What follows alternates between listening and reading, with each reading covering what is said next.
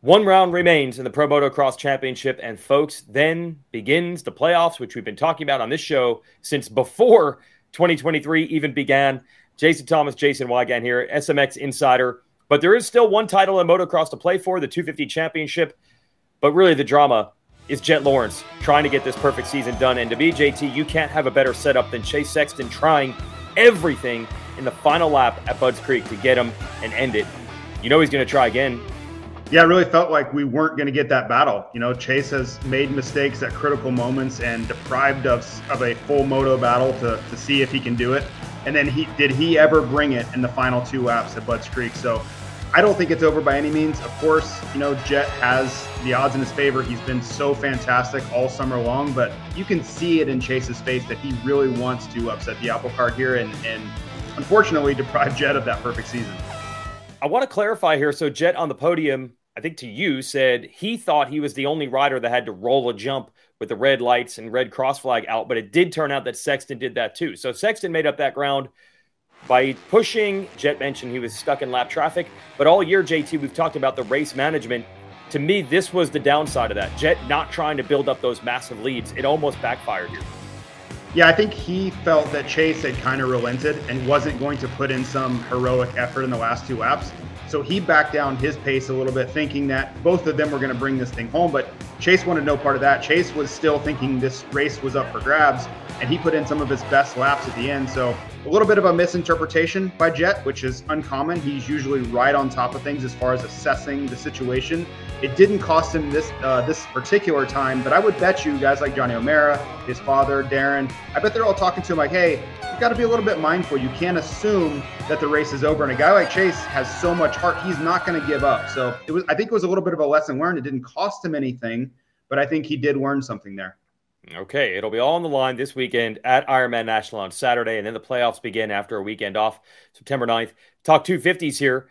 Hunter Lawrence, exactly what he needs to do. This topsy-turvy 250 class, now we've even got a red flag restart halfway through, but he always manages the situation well, and his 7th win of the year now. Yeah, and I think it's just keeping the status quo. That's really all Hunter needs to do here. If you can leave the Saturday afternoon event with the same points that you had going in, what more could you ask for? Because time is on Hunter's side, right?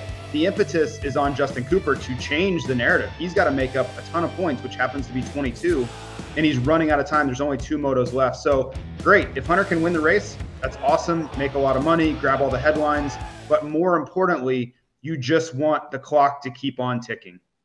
Okay, so that's the story. 450, 250 Pro Motocross finale this weekend. Then the playoffs begin. Now we're going to take a look back. Our big interview. This is going to be some really interesting insider stuff, which no one has ever heard before. Let's get to it.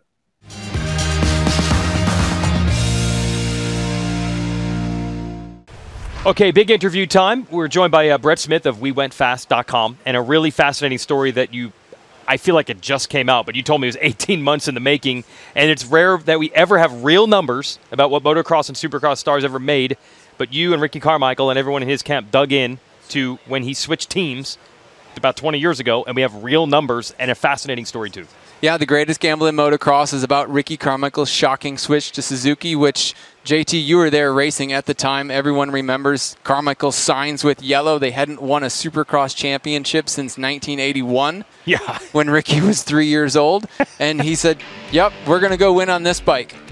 Yeah, and the fortunes of Honda, meanwhile, Suzuki couldn't have been lower and Honda couldn't have been higher. Yeah, and it's an incredible story to me, but what interests me is, in this sport, we don't have any of the collaboration between players and teams and any of that. So details are always sketchy, right? We never know who's making what the contracts look like, any of that. So when you set out to get numbers like that and ask hard questions that typically aren't available, was there any pushback? Or was someone like, I don't really want to talk about that? Because that's typically the answers you get from these riders is like, yeah. And a lot of contracts, I've been a part of these, you're not allowed to spell the details of a contract. And I don't know if there's like a term of limitations there, but I just was curious how that process worked for you. Ricky just said, I have nothing to hide. Let's have it all out there. It's been 20 years. I want guys to know what everyone else is making. And I know riders today have said, like Adam Cianciarulo said it on his podcast, why aren't we talking about this? Yeah. And their memories of what they made are fuzzy. A guy like Ricky didn't go over all the fine details. He paid people to do that. So if I'd have taken the first interview he gave me and just published those numbers, what were based on his memory, we would have been way off. It wasn't until his inner circle went back and pulled the actual contracts out. We didn't print any of the actual details, but actually the actual pages, we didn't print those, but we talked about the numbers, and he's like, whoa, okay, yeah, so I guess that's what I made then. Okay, so for you, like you haven't seen a ton of rider contracts like this, right? So you got to look at the real deal, and one of the biggest contracts that's ever been signed, certainly the biggest at the time, I would imagine. Was there something that you remembered that really stood out, right? You're looking over these documents, you're like, wow, I did not expect to see that. Because I think for most people, they would be shocked at some of the bonuses that are available and just the commitment that Suzuki made at the time. 30 pages long is what a contract like that is in length. And there's a lot of if this, then that. There's a lot of scenarios. If you do this, then we'll pay you that. Right. If you don't do this, then we won't do that. And what was unique about Ricky's contract with Suzuki is that it was guaranteed money. And there was no injury clause. Right. It wasn't, it wasn't bonus heavy. The not so secret in the industry is that riders get a salary, but the accelerators of winning titles, winning races, or what a title or race win one year can accelerate your salary for the next year. Suzuki just said, we're just pushing all the chips in. Exactly. Yeah. Honda came with an offer, and Ricky's like, what? His agent was like, I'm going to go get you a guaranteed deal. His agent at the time was not a moto guy. He didn't come to the races. You probably never met the man. I did not. He never came to the races at all. He was a golf agent. And he looked at Ricky's deals, and he goes, you know what? You're the greatest. Yeah. You're the best right now at what you do. Why aren't you being paid like the best? This is what I believe. And so he went after that, and Honda's like, whoa, we pay for potential. We don't pay guaranteed deals. We said we're going to have real numbers. So you have some real numbers of how this all totaled out, right? Absolutely. Suzuki offered him $4.7 million guaranteed. For a The year agent went after $5 million. He said, could we get $5 million a year, 2-year deal? So that stroke of a pen, you're a deca-millionaire. Whew. So 4.7 per year. 4.7 per year. Accelerator clauses. Oh, it still had some, not the traditional level of bonuses, but it still had some. Yeah, they offered, so to get him up to $5 million, like if you win the championships, we'll give you $300,000 apiece, which is championship bonuses today. And even then, for that level of an athlete, were way more. Yes. But Suzuki wanted to give him incentive to get over that $5 million a year mark. I see. So he did. Obviously, in hindsight, we know that he won 4 championships with them. His base salary went up in 2006. So we're up to $11 million in the end, right? But you know what? He still would have made more money with Honda. With their bonuses, had he won like he did. Yep.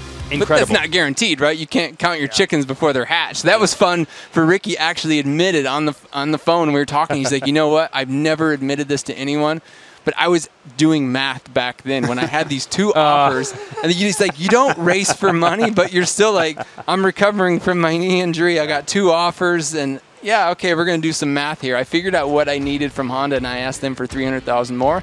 That was my line, and they wouldn't meet me there. Well, I think about other sports like the NFL, right? It's not so different. A lot of injuries in our sport, a lot of injuries in the NFL, and that's why there's so much pushback on guaranteed deals, right? And it's very, very rare. I think about like Deshaun Watson.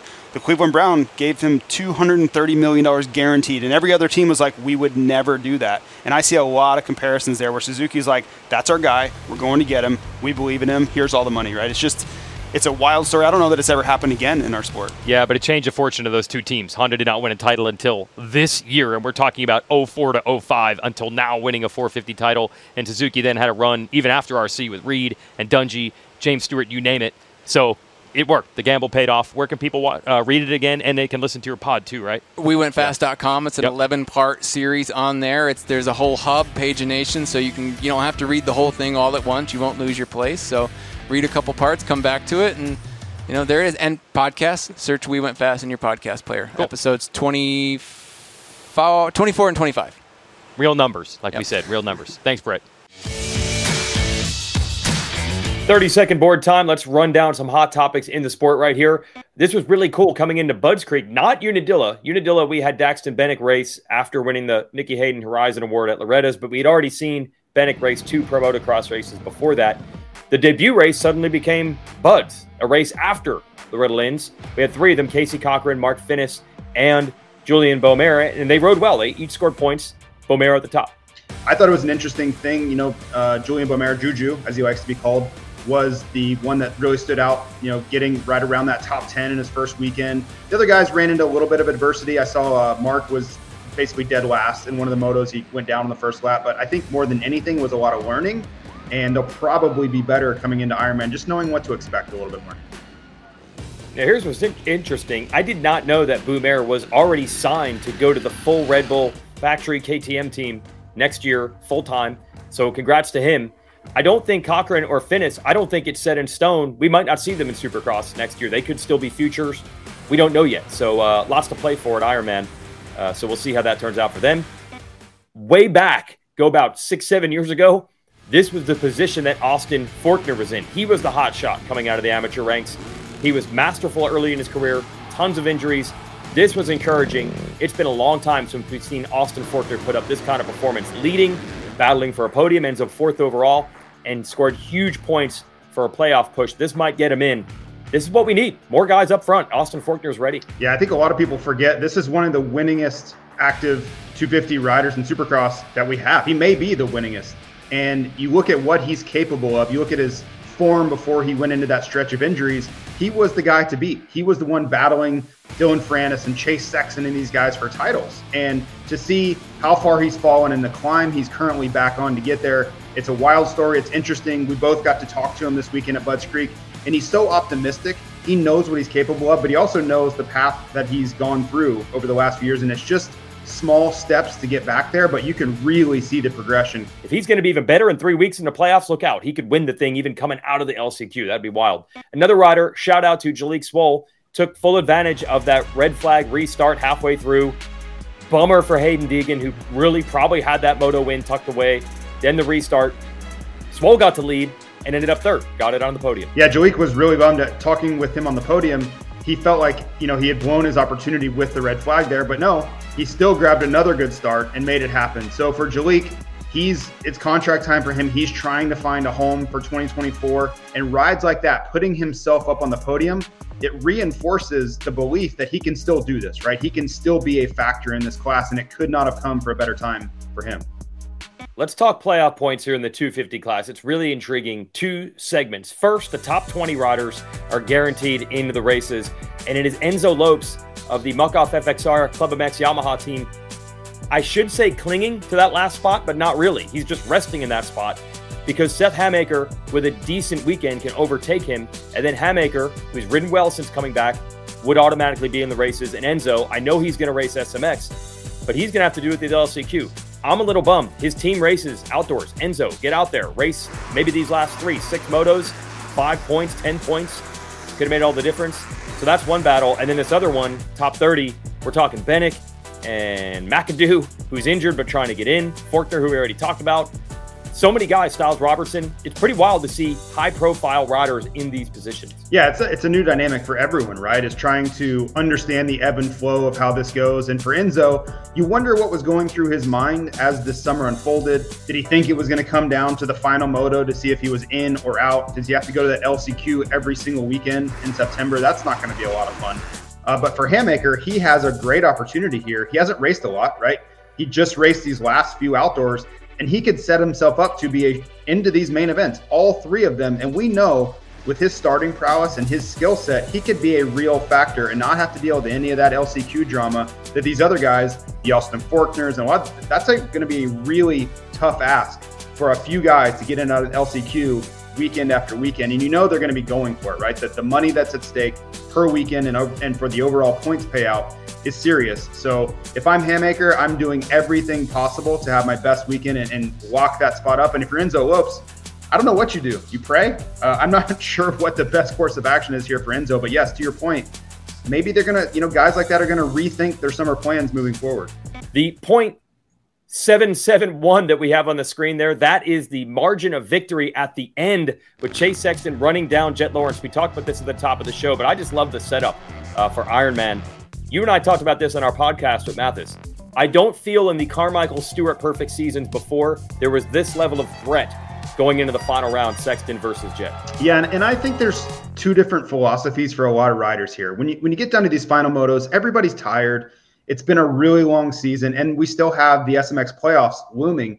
It's hard for some riders to find motivation, right? And Jett has been so dominant all summer long. I think a lot of these riders have just given up. Like they're just, I can't beat Jett. He's starting ahead of us. When he doesn't start ahead of us, he just comes past us and rides away from us. There's not much we can do. That's not where Sexton is. Like you can see Sexton really thinks he can get this job done. You don't charge the last couple of laps to the rear tire of Jett without that belief, right? Because it would have been very easy for Chase to just lay up, put in a couple of cruise laps at the end and finish where he was, that 5 to 7 second gap, leave that alone, go into Ironman. But that's not who he is.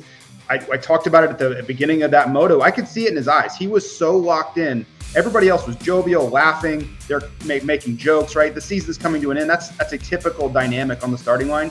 Chase wanted no part of that. He was all business, and I don't think he wants to go out without winning a moto. Now, can he get it done? That's for those two to decide. But I think his heart is very much still in this, and he wants to find a way to beat Jett here. Here's why. It's not just about winning one race or ending the perfect season. We all know Sexton and Jett, that is set up to be the rivalry for the future, and the mental game is so important. I'll put it this way, JT. Sexton is the Monster Energy Supercross champion this year. Does it feel like that right now? Does it feel like he has the big title and the upper hand at all? It certainly doesn't. I mean, Jett has stolen all of the limelight, all of the momentum. And for everyone saying, yeah, Chase is the future, right? Go back to last summer. Everybody talking about, well, you can see the passing of the guard here. At some point, Tomac's going to hand it over to Chase. Well, now it feels like whoever handed it over to Jett Lawrence, or Jett just took it from whoever. So that narrative can change really quickly. I know Ricky Carmichael has been talking about that a little bit. If you don't rise up in the moment and seize the opportunities in front of you, someone else will. And I think Chase understands that. And as we roll into that playoffs and we go into this Supercross dynamic, Chase is your points leader, right? And Jett has to go in and dethrone him. So this battle will start over. The points will reset, and Chase knows he has a chance to be the SMX champion. Yeah, that's what makes it so dynamic this weekend, Sexton versus Lawrence. It's both short-term and long-term at the same time. Now, the story is similar for Grant Harlan.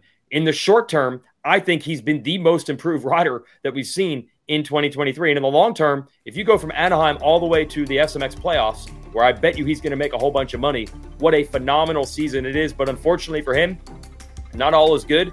He's originally from Hawaii. We asked him about the crazy both fire and hurricane combo over there and what his take is on that.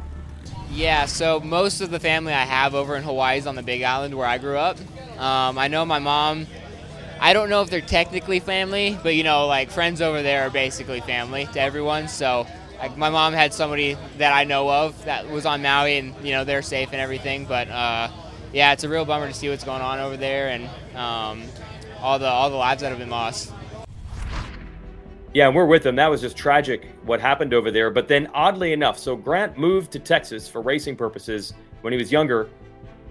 And unrelated to the fires, or maybe related, JT, he had a fire at his barn and lost a bunch of bikes, tools, parts, and everything anyway. Yeah, when I first heard about this, I couldn't figure out if this was a Hawaii fire and why he had parts in a barn in Hawaii, but then it ended up being in Texas. And the timing and the circumstances were, it was, you want to say it's irony, it's all of it's sad and unfortunate, but I just couldn't believe the correlation between fires of him being from Hawaii. There was a lot there. Thankfully, his race bike wasn't there. It was on the road, so he could continue on with the series. But certainly, you feel for all the people in Hawaii, and just the devastation there is hard to imagine. Okay, this is a weird one. Ken Roxon fired off some tweets after the race. I think these are directly at you. Directly at you, Jake? Sure, I'll take it. That's fine. Yes, we are going crazy on these shows talking about the perfect season for Jett Lawrence. Ken Roxon's right. There have been many other great, talented riders, including himself, on the track before, but this was a little bit bizarre, I think. He had to know some heat from the fans was coming, and it did. His replies were not pretty. Yeah, it's unfortunate. I mean, Kenny is certainly entitled to whatever opinion. He is Jett's peer, and we saw how close he was to beating him at High Point, right? So I think he has a point.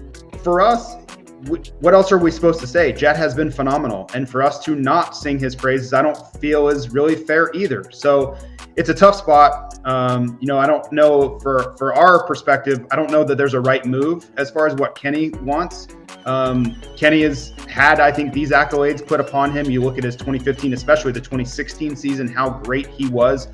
I think I was probably saying the same things about Kenny. So it's a tough spot. I think it just comes down to the competitor in them. They want to beat each other so badly.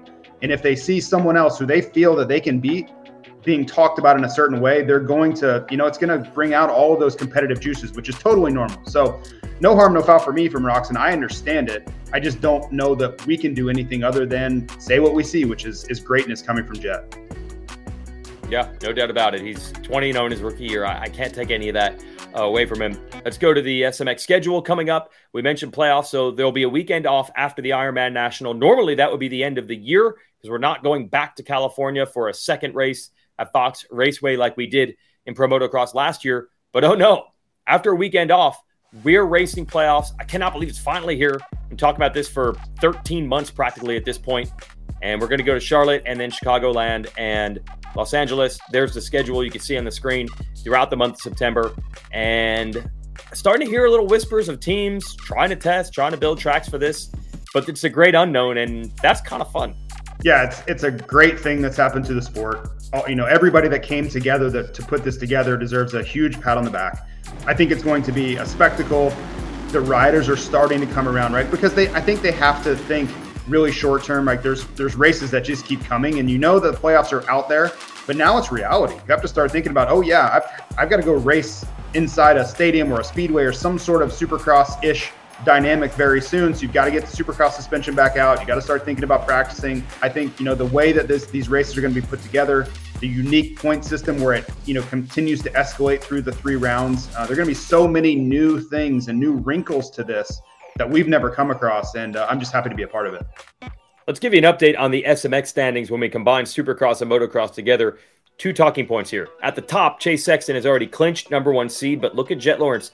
He's only 8 points behind Adam Cianciarulo. With another good weekend, Cianciarulo, who knows, he could 2-2 it and remain within 8 for the weekend, but Jett could move up to 3rd. That would be 2 more points to the good going into the playoffs with the reset. So that's one story, but the main thing I'm looking at is this LCQ battle.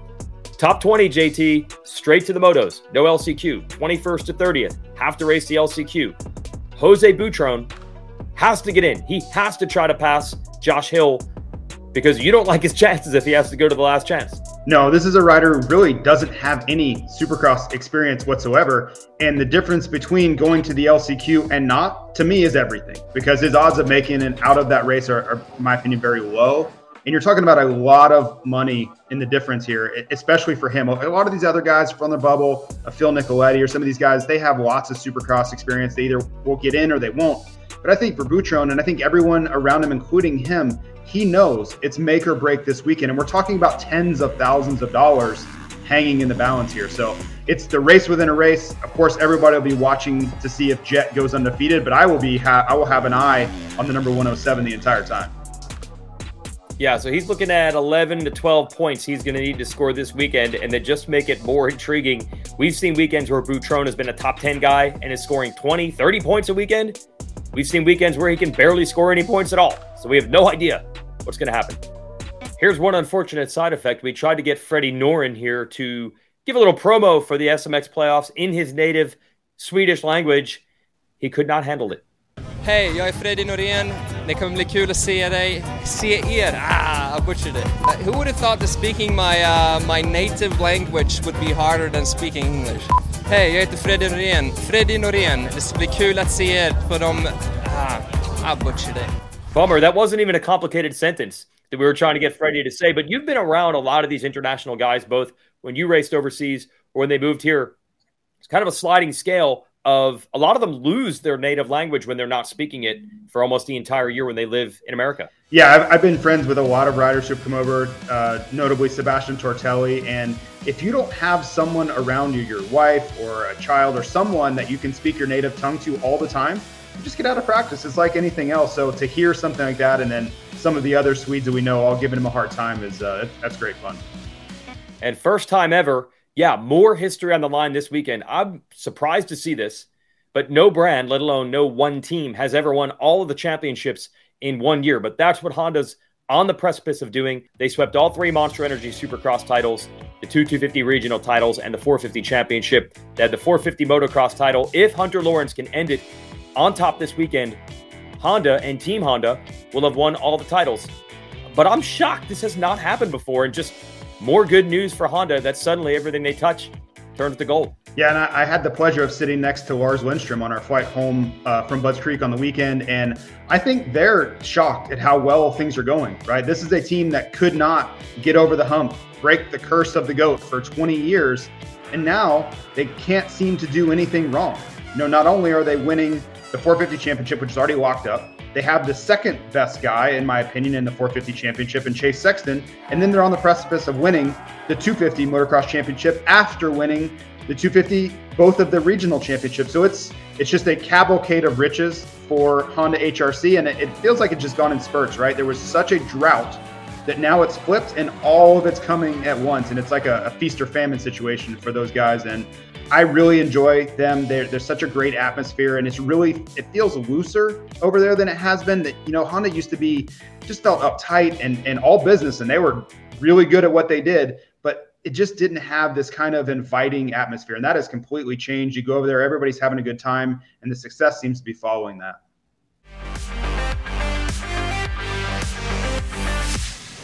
We welcome in our staff statistician, the king of the calculator, Clinton Fowler. Good to have you on hand, hanging out with us at Budds Creek over the weekend. So you saw what we saw. It looked like it was going to be another cruise in Moto number 2 for Jett Lawrence, and then the mega charge from Chase Sexton. So this is kind of what we've seen since Sexton returned from injury at Redbud. Clinton, can he be the spoiler? This is really going to be interesting going into the final round. Yeah, I mean, it's been a full season of seeing kind of the same thing play out here. You go back to the Supercross season, he made 7 rounds. He had mistakes that cost him 35 points. He did win, obviously won that championship fair and square, but he made it hard on himself, right? And he's continued to do that with Pro Motocross. He's had 14 motos that he's been back. He's made 7 mistakes, or seven motos with mistakes. Those are just costly. We're looking at his full season. He's now had mistakes in 14 of the 31 races he's lined up against, JT. I mean, it's just one thing after another, and it seems like clockwork that we can expect him to put it on the ground, unfortunately. What do you think it is? Is it mental? Is it the bike? Is it just a combination of all those things? Yeah, I think it's both, right? He believes that he has a problem with losing front end traction, right? And I think that becomes, on some level, a self-fulfilling prophecy. If you think something is going to happen and you think there is a liability, oftentimes you're going to find that problem, whether you're looking for it or not, because you are expecting that to happen. So he has had a phenomenal season. This has been the one rub of the entire year, is that when he gets into these moments, he tends to make a mistake. And you can look back at Supercross, like his crash at Oakland comes to mind, and then all these mistakes through Pro Motocross as well. It's been the same dynamic over and over and over. And yeah, it's probably kept him from winning a moto this summer, right? He still has 2 opportunities left. But I think it's both. I think there is a tendency with his setup, whether it's the Honda itself or his particular setting on the Honda. And then now it's happened so many times that I think he is kind of leaning into it. Like, he expects it to happen, and then it happens more often than it should. Yeah, 14 times. Basically half the races he's been in, he's made a mistake. And we're not even counting, he had a front-end tip-over washout in practice as well at Budds Creek. So yeah, it looked like a race we've seen before. Maybe Sexton can do it. Crashes, it's over. Except those final laps of Moto 2. Clinton, I think way back in like February, he said maybe Sexton just needs to go so fast that he can still win with crashing, and it almost happened. I had forgotten about that, Weech, but I did say that. In Moto 2 was very much that way, right? He's sitting there, the first 5 laps of that race, you could really throw a blanket over him. Those guys were running 1-2. Unfortunately, lap 6, that crash costs him 6 seconds. Ultimately, you fast forward to the last 5 laps of the race. Jett's got an 8-second lead. And that is interesting. That's where Chase starts to capitalize. Laps 14 and 15, he's able to cut 3.5 seconds out. He just kept charging and charging. And you can look at the lap time ranks, and you can see that Jett started to play it safe. He started to back it down a little bit. If you watch the race, you can see him start to look back, look behind him on the track. Jett's lap time ranks went to 4th in lap 14 and 9th in lap 15. So he really backed it down a lot. And then obviously he brings it back. Chase starts to put the pressure on the last 2 laps of the race. Chase is the fastest in both laps. Jett's the second fastest, but Chase is still able to cut out another 4 seconds and make it really close at the end. JT, it's really interesting now to think about how much pressure Jett's going to have to make this a complete streak of the season, and a guy like Sexton just being the spoiler or the potential spoiler. I think that's the way he'll be entering Ironman. I think he still believes he can steal a moto win. This isn't very far away from where he grew up. He'll have a lot of friends and family there. And I think it's a pride thing. It's an SMX playoffs thing. And it's also setting themselves up for who's going to be the dominant guy for the next 5 to 7 years. I think that's what's at stake in this little microcosm of a weekend going into Ironman. Yeah, and I want to clarify on the podium, Jett thought that he was the only one that had to roll a jump with the red lights on and the red cross. Turned out that Sexton did have to roll that too. The lap traffic did not do Jett any favors, but it just sets up a grand finale where at least Sexton thinks he can get the guy, and Jett already knows he can because he's done it 20 times to this field already. So it's going to be fun. The calculator is going to be burning up with these lap times this weekend, Clinton. They're going to get a workout for sure in Ironman. I'm looking forward to it, Weege. All right, we're headed to Ironman Raceway. Come join us. Really great track. Doesn't have the history or heritage of some of the others, but as an all-around facility and racetrack, I think people really like it, and it's not far from Redbud. So what's your excuse? People show up there, right? Yeah, it's going to be a great weekend. We still have championships to hand out, and I think this undefeated thing for Jett is reason enough to watch history being made at someone that is this young. We always have a historically high turnout at Ironman. The weather's looking like it's going to be phenomenal. Get it cool off a little bit, so perfect setup for a perfect weekend. And if you can't join us in person, we'll have the coverage, of course. All the motos on Peacock or the Super Motocross Video Pass if you're outside the United States. Race Day Live presented by motosport.com at 10 a.m. Eastern on Saturday. And then we'll go racing starting at 1 o'clock, and we'll stay on the air straight through everything. So join us there. We're the Jasons. We'll see it on Ironman. And unlike me, we'll see if Jett Lawrence can be perfect there and do the incredible, which is start his 450 campaign undefeated.